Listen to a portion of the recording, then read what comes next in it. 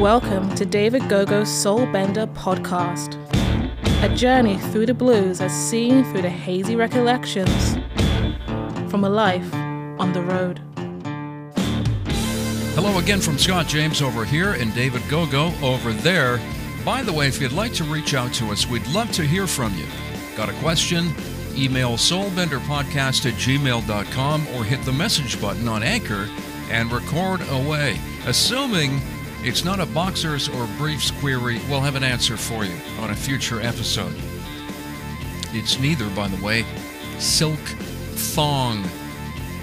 And now that you cannot unsee that image inside your head, here we go with something somewhat different, the wacky stuff.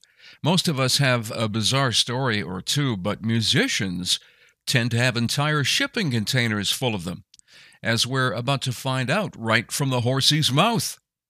So these are much more laid-back times than usual. I assume you've had plenty of time to reflect as you relax in your man dress on the porch of your Gogo Mountain Manor sipping mint juleps. Yeah, all this time off of the road, as much as I miss playing music and seeing the folks, there's just some silly things that happen, and I've been getting a chance to kind of just think about those times as I'm going through all this junk I've got in my back room and my music room and sorting through all these boxes of memories, and just getting flashbacks of some silliness. So, let's get to it. Okay, first, what's under the Dutchie? What the deuce is all that about? So this is when I was first signed to a record company. I was signed to Capitol Records, EMI. And they wanted to get me known a little bit. And one of the things that happened was I somehow got on a tour to do some European dates supporting the Fabulous Thunderbirds, which was great. And I was still with the Persuaders, the band I was in when I got signed. And so our first trip to Europe, we're just these young, dumb guys, and we're making hardly any money. The record company's fronting some bucks, but we got to play at the Fabulous Thunderbirds, which was great because they were, we played their music in our sets. And, but, so we asked for, I think we got fed at every gig, paid not much, but we also asked for a case of beer. So the case that they would give us was actually 24 beer. And in Holland and stuff, sometimes with those great big bottles of Grolsch. So we were drinking as much as we possibly could, and there's no way we could leave any at the venue. So next thing you know, we got this little tiny van, and it's pretty much half full of just beer. But we had a road manager, so that was cool, a British fellow that was driving us around who absolutely hated us. He hated us so much because we were just these, beer-drinking, hockey-loving, stupid Canadian boys. And in fact, I remember at one point he actually pulled the van over to the side of the road. He just gets out and he's circling in a field, mumbling to himself. And I get out. His name's Kim McCarthy. I always call him Kim McCartney to piss him off. I go, Kim McCartney, what's wrong? And he says, is that all you could talk about? In this bloody van, drinking, is that all you can talk about? Is hockey, and as you refer to it, pussy? But it was all we could talk about. We were like 21-year-old guys, but he didn't like it. But anyways, we had a drive day, or maybe it was 2 days, and we had to drive up to England and catch the ferry and everything. So I think from Germany to England.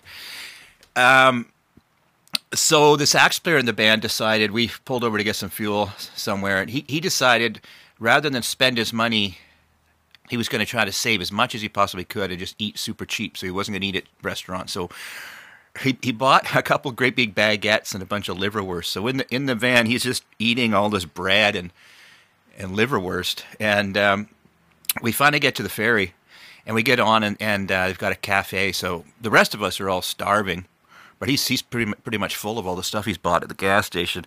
But anyways, the restaurant on the ferry was not really a buffet, but just kind of your choice. So you pick your main, and then you take your sides. So the most expensive main being steak, and then chicken, and the cheapest was fish.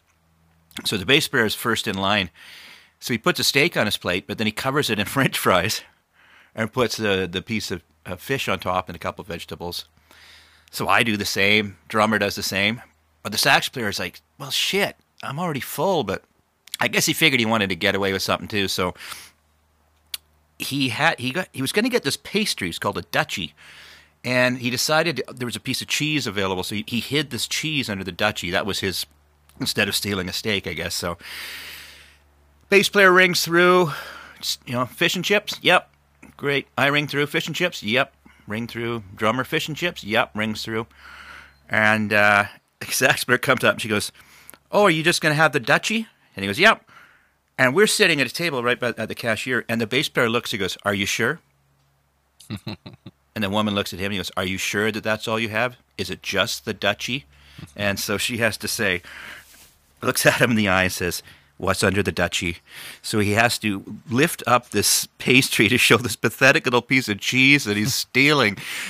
So he gets humiliated, but he's looking at us like, do I rat out my buddies or do I just, what do I? So he had to take a hit for the team right there.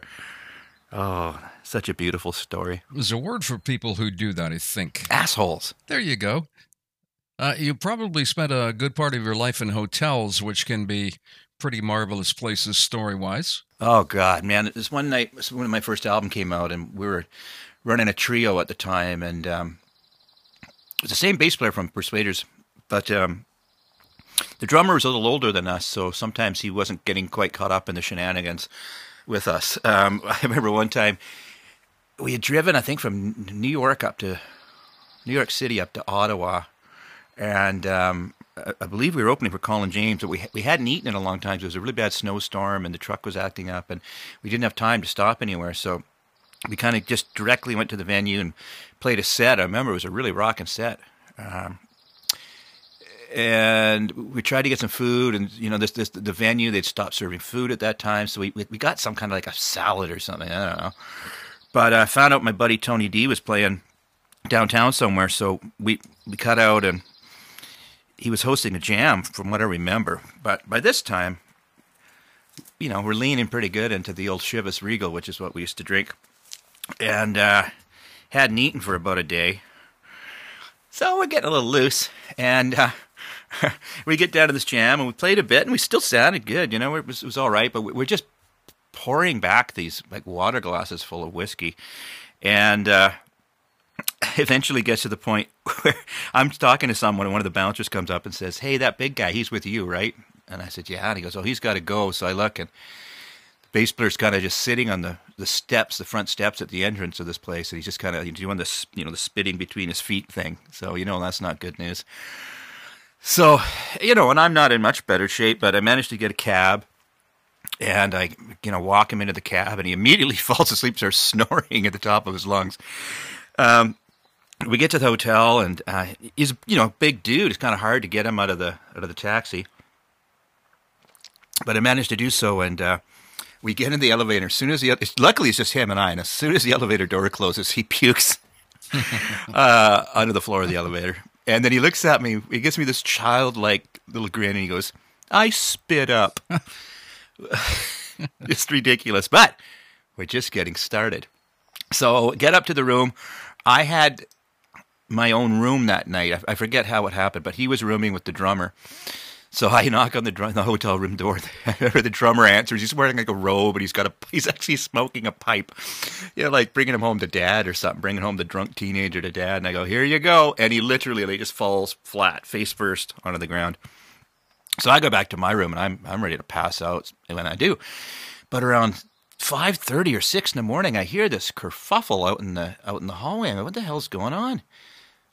It's pretty noisy out there, and then I recognize the bass player's voice. So I quickly throw my pants on and go out, and I open the door, and I just see a cot with a pillow on it, and there's our bass player completely naked, but just wrapped in a single sheet, and there's these confused chambermaids. There's some business guys with briefcases. They got to go to work early, go to these meetings on Capitol Hill or whatever. And the bass player, they're going, "What room are you in?" He goes, "I don't even know what fucking hotel I'm at, And I go, "Kim, come in my room, quick, just come in my room real quick." But I guess he was snoring so loud, and the drummer just had enough of that horseshit, and ordered up a cot that night and put him out in the hallway. He's naked with a single sheet, and Fun times, fun times. The bass player must have been kind of choked with the drummer. Was there some fallout there? Well, we had a long tour, and there was a lot of things kind of fucking up in the record company at the time, and we were getting some airplay in Scandinavia, but instead they had us touring in America. But the record company all of a sudden decided they weren't going to release the album in America. I've covered this before, but just and that's a lot of miles and a lot of shows on the road, and so yeah, I know the bass player had it in the back of his mind. He's going to get this drummer back somehow. So by the time we got out to Vancouver, we were going to film this video. For some reason, back then, I guess that was the thing to do, early 90s. But we were up all night. We filmed at the Vogue Theatre in Vancouver, and it was a night shoot. And it was, that's a lot of hurry up and wait shooting a video. So once again, the whiskey bottle's getting passed around. And we got back to the hotel, and for some reason the drummer still hadn't made it. I don't know, but we were all kind of giving her. But it was early enough in the morning or late enough at night, whatever, your choice, that the chambermaid, once again, the chambermaid had her cart out in the hallway. And so this is kind of a nice hotel they're putting us up at. And it's one of these things where they do a turnover service. So they put a lovely chocolate on your pillow when they change the bedding. And so the bass player decided it would be a good idea to take like an entire box of these chocolates and pour them into the drummer's bed under his sheets and under the quilt before he got home. So when he did get home, he just climbed in, and he was rather refreshed and didn't notice. And then when it came time for lobby call, the bass player's up. He's like, "Hey, man, come on, you got to get up. You got to get up. We got to go. We're going to be late." And he feels uncomfortable, and he peels back the sheets. Well, of course, he's been sleeping in all this chocolate all night and sweating. But he thinks he's pooped the bed. So he's rather sheepish to get up. And I think I wasn't there. I wasn't in the room. I didn't get to see that. And I mean, God, the poor cleaning staff. I apologize all these years later. But I think the bass player actually went up and pulled the sheets back and then stuck his finger in it and had a taste or something, just to make it even worse. But I think the drummer was pretty mad, pretty angry about that, if I recall. That's a long time ago. Well, some people have no sense of humor. Here comes the Soulbender podcast theme song, which just happens to be all about drinking and shenanigans and hijinks and ingredients in a lot of boozes. Sulfite Boogie.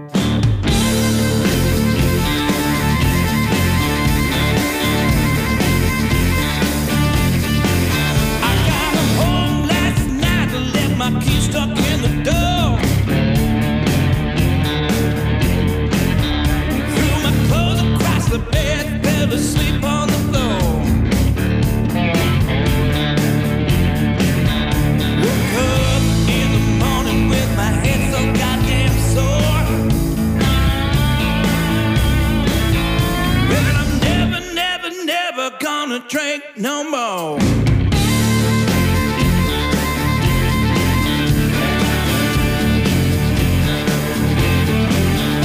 had a date with my baby, she was looking so fine. I thought that I was cool, but I had too much wine. Yeah, the next thing you know, I was out of my mind.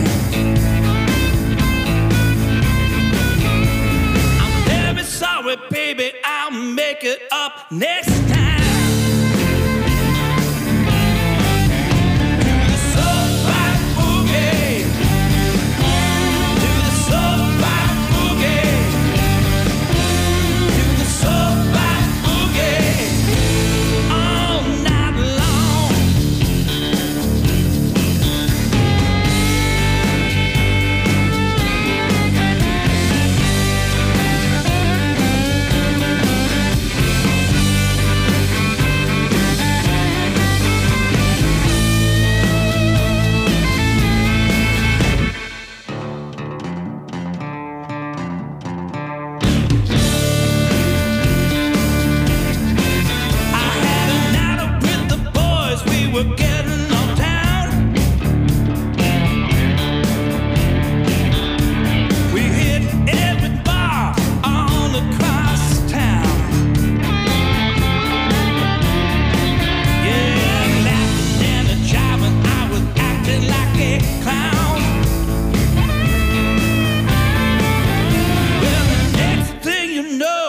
was passed out on the ground.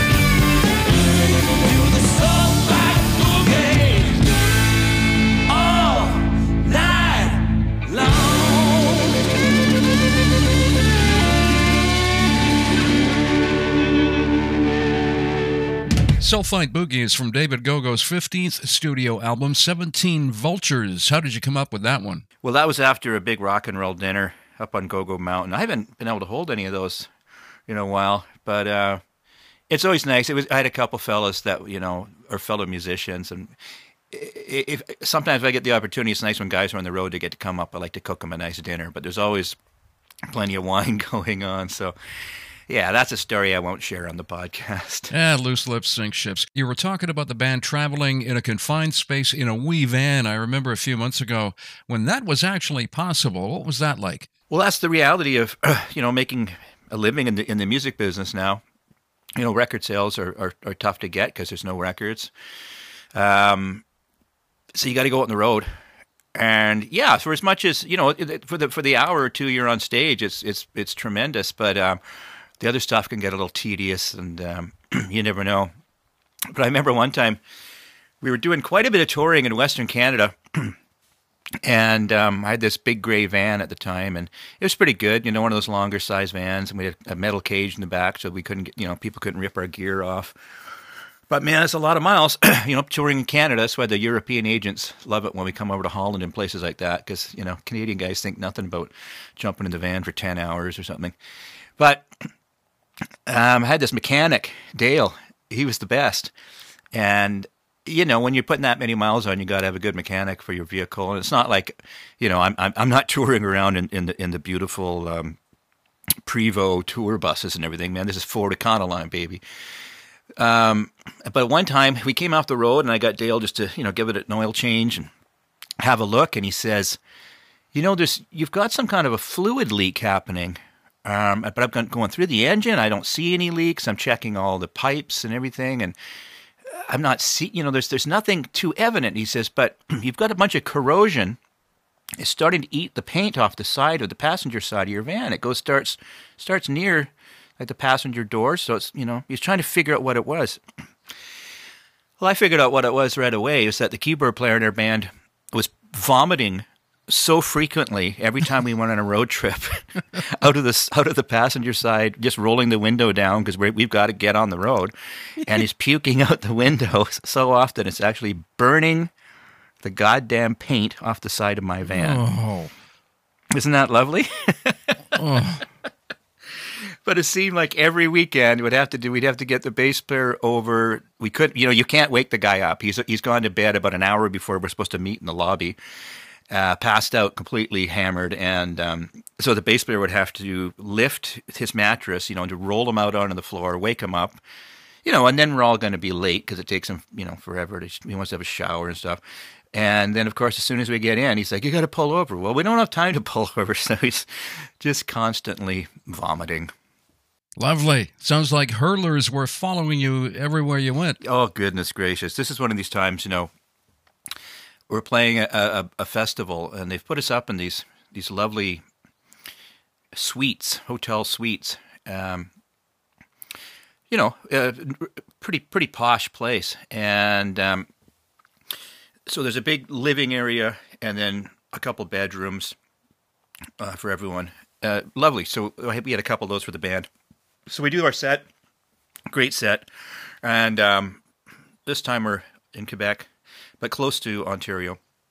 So some of the people we know had come up for this festival, so we invited some of them to our room afterwards to party. So once again, we're giving her pretty good. And the drummer's brother had brought a girl up, and she's sitting at this dining room table. So it's a pretty long table. It's probably 7-8 feet long.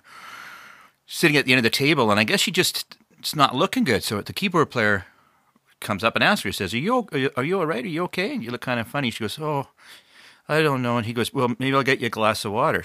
She says, oh, yes, please. So he gets her a glass of water, and he brings it back. She takes a sip, and then just, blah, just pukes over the entire table. So it's this 7-foot-long table. It's just covered in puke. Whoa.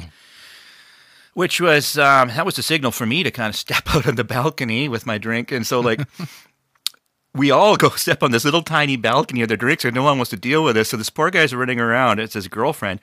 And he goes to try to help, try to clean it up. But all of a sudden, the puke makes him puke.